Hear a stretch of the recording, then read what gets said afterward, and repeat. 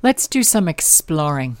Our topic is compassionate capitalism, not ordinary capitalism, the compassionate kind. Does that sound like utopia? Strictly woo? Is it even possible? Let's dig in. Exploring compassionate capitalism is all about putting a human face on business and ensuring that what we do is in the highest good for all. Today is the fourth and final episode in a series I hope you found very enlightening. Now, this series began with the premise that many of us work from home, and since working and living in our homes was not what our homes were originally designed and built for, maybe there's a better way. So we are speaking with Andy Pace, and he is a worldwide expert on green and healthy building products and services. As a founder of the oldest healthy building supply company in the U.S., Andrew has become one of the single most helpful and educational experts dealing with day-to-day concerns of those individuals who suffer from allergies, asthma, and chemical sensitivities. And yes, all the ways you can connect with Andy yourself are in the show notes. Today we cover two topics that most of us feel shame about. Can I ask about mold in the bathroom? Sure. It's a very common problem. I'm sure all of us have it. What is the best way to what is the safest way or the healthy way to get rid of mold if we're not supposed to use all these chemicals? Well, the easiest way to get rid of the mold is to get rid of the food source of the mold. And the food source of the mold is so imagine your bathroom, get out of the shower, there's steam everywhere. That steam has to go somewhere, right? Yep. Sticks to the walls. Yep. And eventually it dries. But what does it leave onto the wall? It leaves onto the wall little bits and pieces of soap and dead skin cells. It's not just steam from the water, but it's steam that's coming out of the shower as you're washing.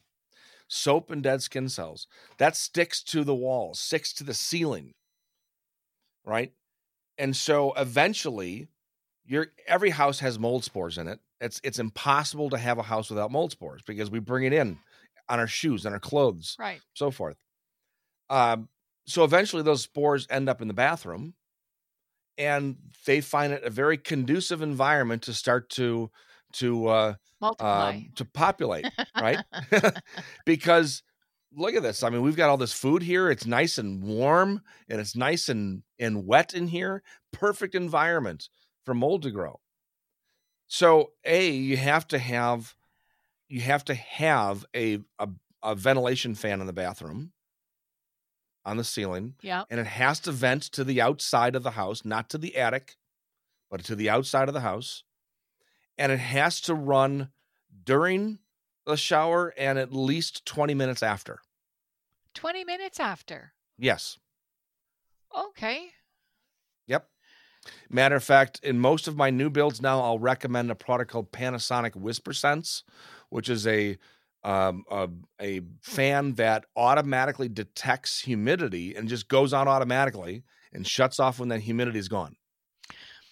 Now, what about people who live in apartments? Would they be served by having a dehumidifier in the bathroom then?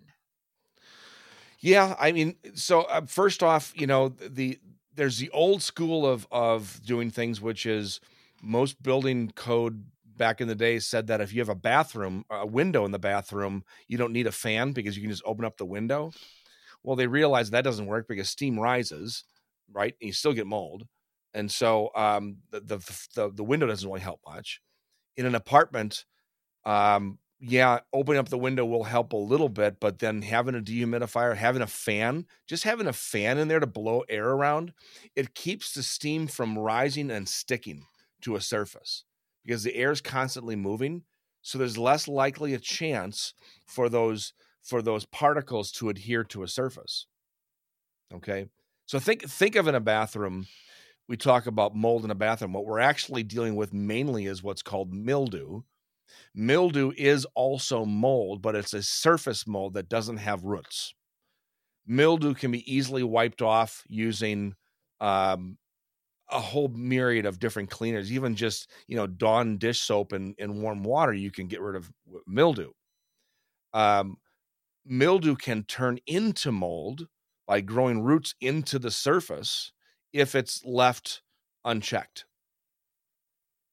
And so that is the surface mold or mildew caused by just the air environment of the high humidity and the no ventilation. There's also a problem in bathrooms with serious mold that occurs behind showers, behind bathtubs, because the materials used in waterproofing those walls was inferior to what we have now. And if you have, let's say, tile in your shower on the walls, you develop over time these little micro cracks in the grout, and moisture will eventually start to wick through those cracks. They'll get into the backer board, which is typically a cement board, and the cement board acts as a wick and it pulls it all the way back to the wood studs. Now, this is going to take 10 years, 15 years, maybe even longer for mold to develop, but mold will develop. It's almost impossible if these older materials that were used, it's almost impossible to find a bathroom built 20 years ago that doesn't have mold behind the walls because of these inferior building materials used. And so now what we have are different types of waterproofing materials that protect against this. I think I can speak for all of us. That was the most amazing lesson on mildew and mold. I have never ever learned that, read that. Thank you for that little nugget. I mean, you're welcome. And honestly, talk about things we do in our home. I mean, the bathroom itself, I mean, just ventilating, keeping the walls clean, every once in a while, wipe down the walls with a little bit of soap and warm water, just to wash the walls. Again, you have that steam that soap scum and dead skin cells sticks onto the walls. This is why if you've ever gone to repaint a bathroom and the paint peels after about 6 months to a year, people always complain that, I must have used lousy paint. Something's wrong with the paint itself. No, it has nothing to do with that. It has to do with the fact that when you repaint a bathroom wall, people normally forget to wash the walls first. And what you're doing is you're painting over old soap that we don't see. The water in the paint actually re-emulsifies the soap, and now the paint sticks to itself, but not to the wall. And eventually it just peels off. Do you have any tips for those of us working from home in the kitchen? Because I think the kitchen has to be the next cesspool of stuff. So how do you what are your recommendations for kitchens? Well, a lot of the same things for the bathroom, but I will say the biggest issue we deal with right now in kitchens would be, again, it's ventilation. This is a common theme throughout the last 45 minutes of us talking. It certainly has been. Right? Yeah, ventilation seems to be key here. But, in the last couple of months, you've heard an awful lot of discussion about how there are some lawmakers who are interested in banning the use of gas stoves. Yes. All right. And ultimately, the reason why gas stoves are problematic is because of the fact that we don't use ventilation properly in our houses. If you have a 36-inch wide gas range, a 6-burner, one of these big professional ranges, the range hood above should also be 36 inches wide. Sometimes what happens in designing kitchens, the kitchen designer says, well, I don't like the look of that big thing. Let's make it a little bit smaller so I can fit more cabinetry in there, make it look a little nicer. And maybe it does look a little nicer, but now you're actually starting to poison the occupants of the home, because every time you turn on a gas burner, you should have the hood on too. Matter of fact, the way to go is, and if you talk to any professionals in the industry, they'll say, when somebody asks, when should I turn on my burner?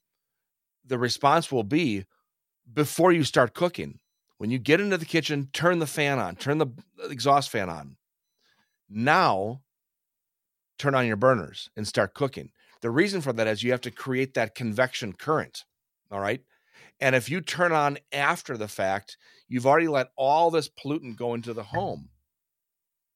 Like, people usually just turn the fan on because, oh, it's getting smoky. I should probably turn this fan on. But think of all the combustion of the gas. Where is that combustion going? It's going right into the house, unless you have that fan on.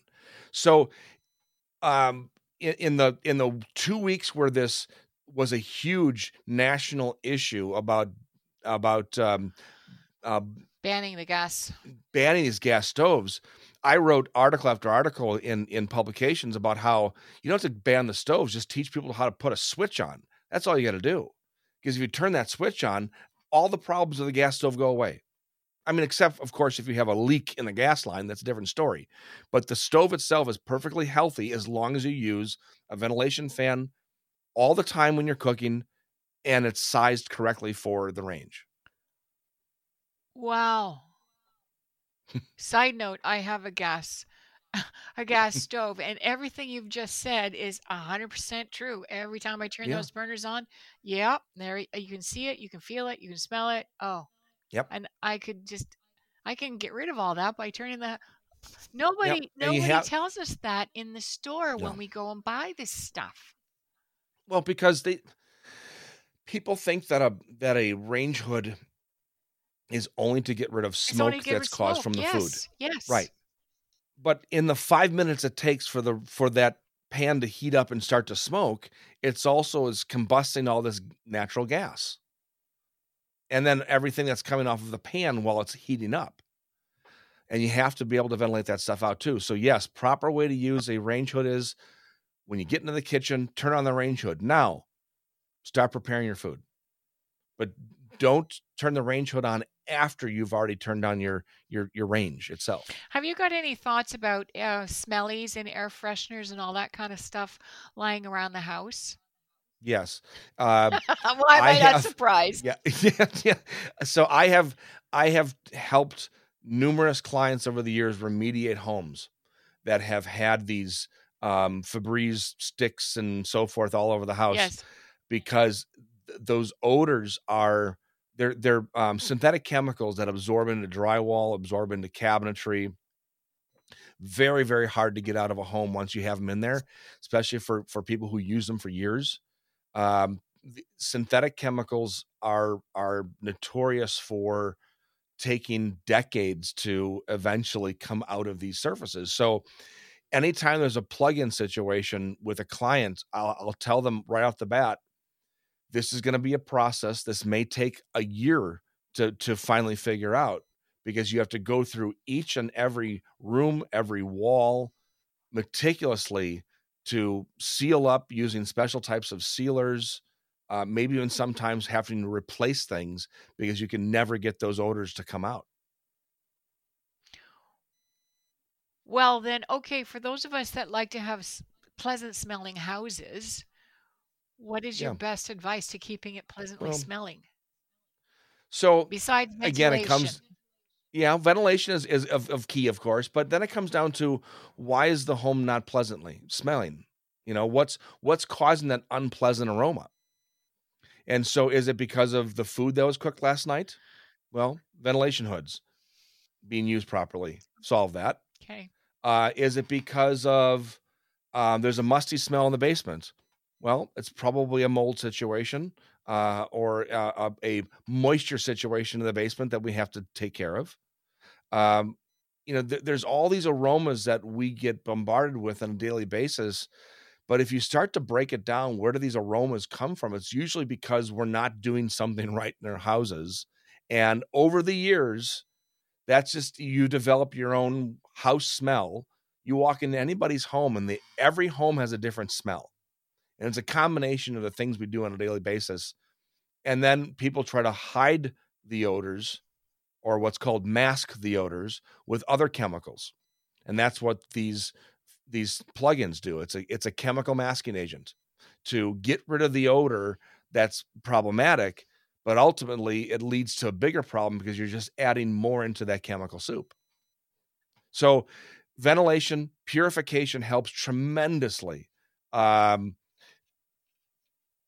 use of essential oils, I'm sort of agnostic on. I think that if you use them correctly, They can be helpful, but correctly means only up to 15 minutes a day, because the human body is not supposed to have more than that. A limbic system can get negatively affected by more than 15 minutes of direct Exposure.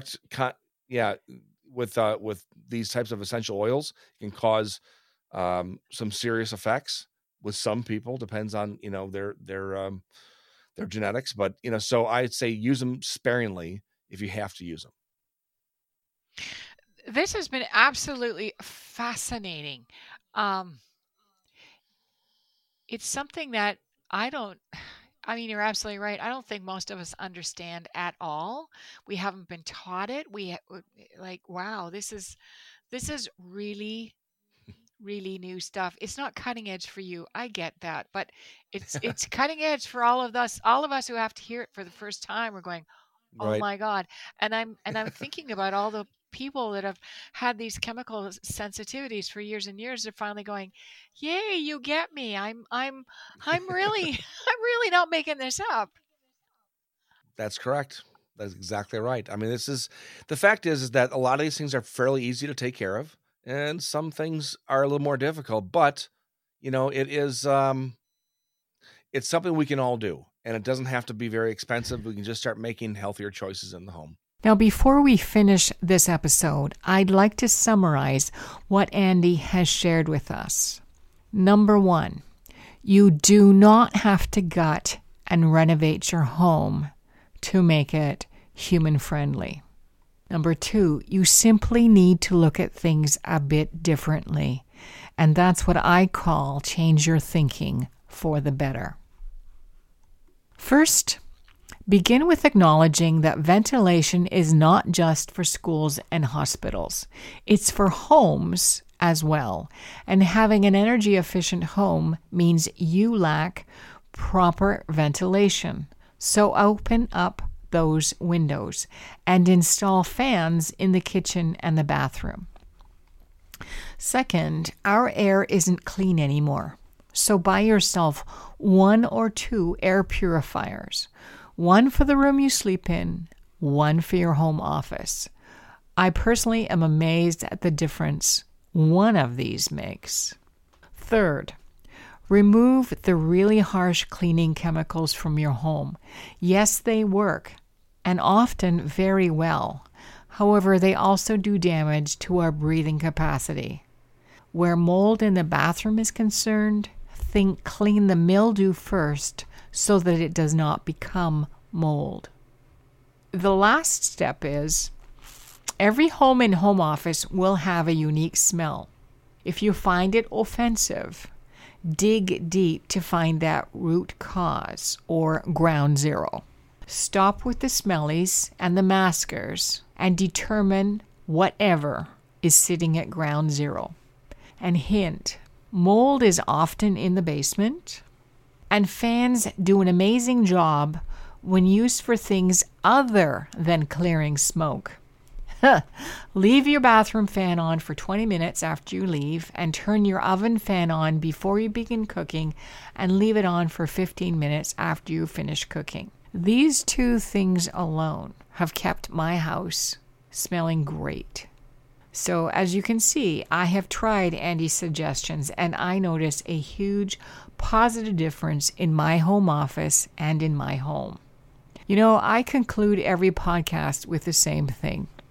If we knew the unintended consequences of the thoughts and actions we took 20, 30, 50, 75, 100, even 200 years ago, I believe we would ask for a do-over. And since we can't do a do-over, what we must do now is a do better. And that do better must be in the highest good of all. This 4-part series is proof positive this is, in fact, the best way forward.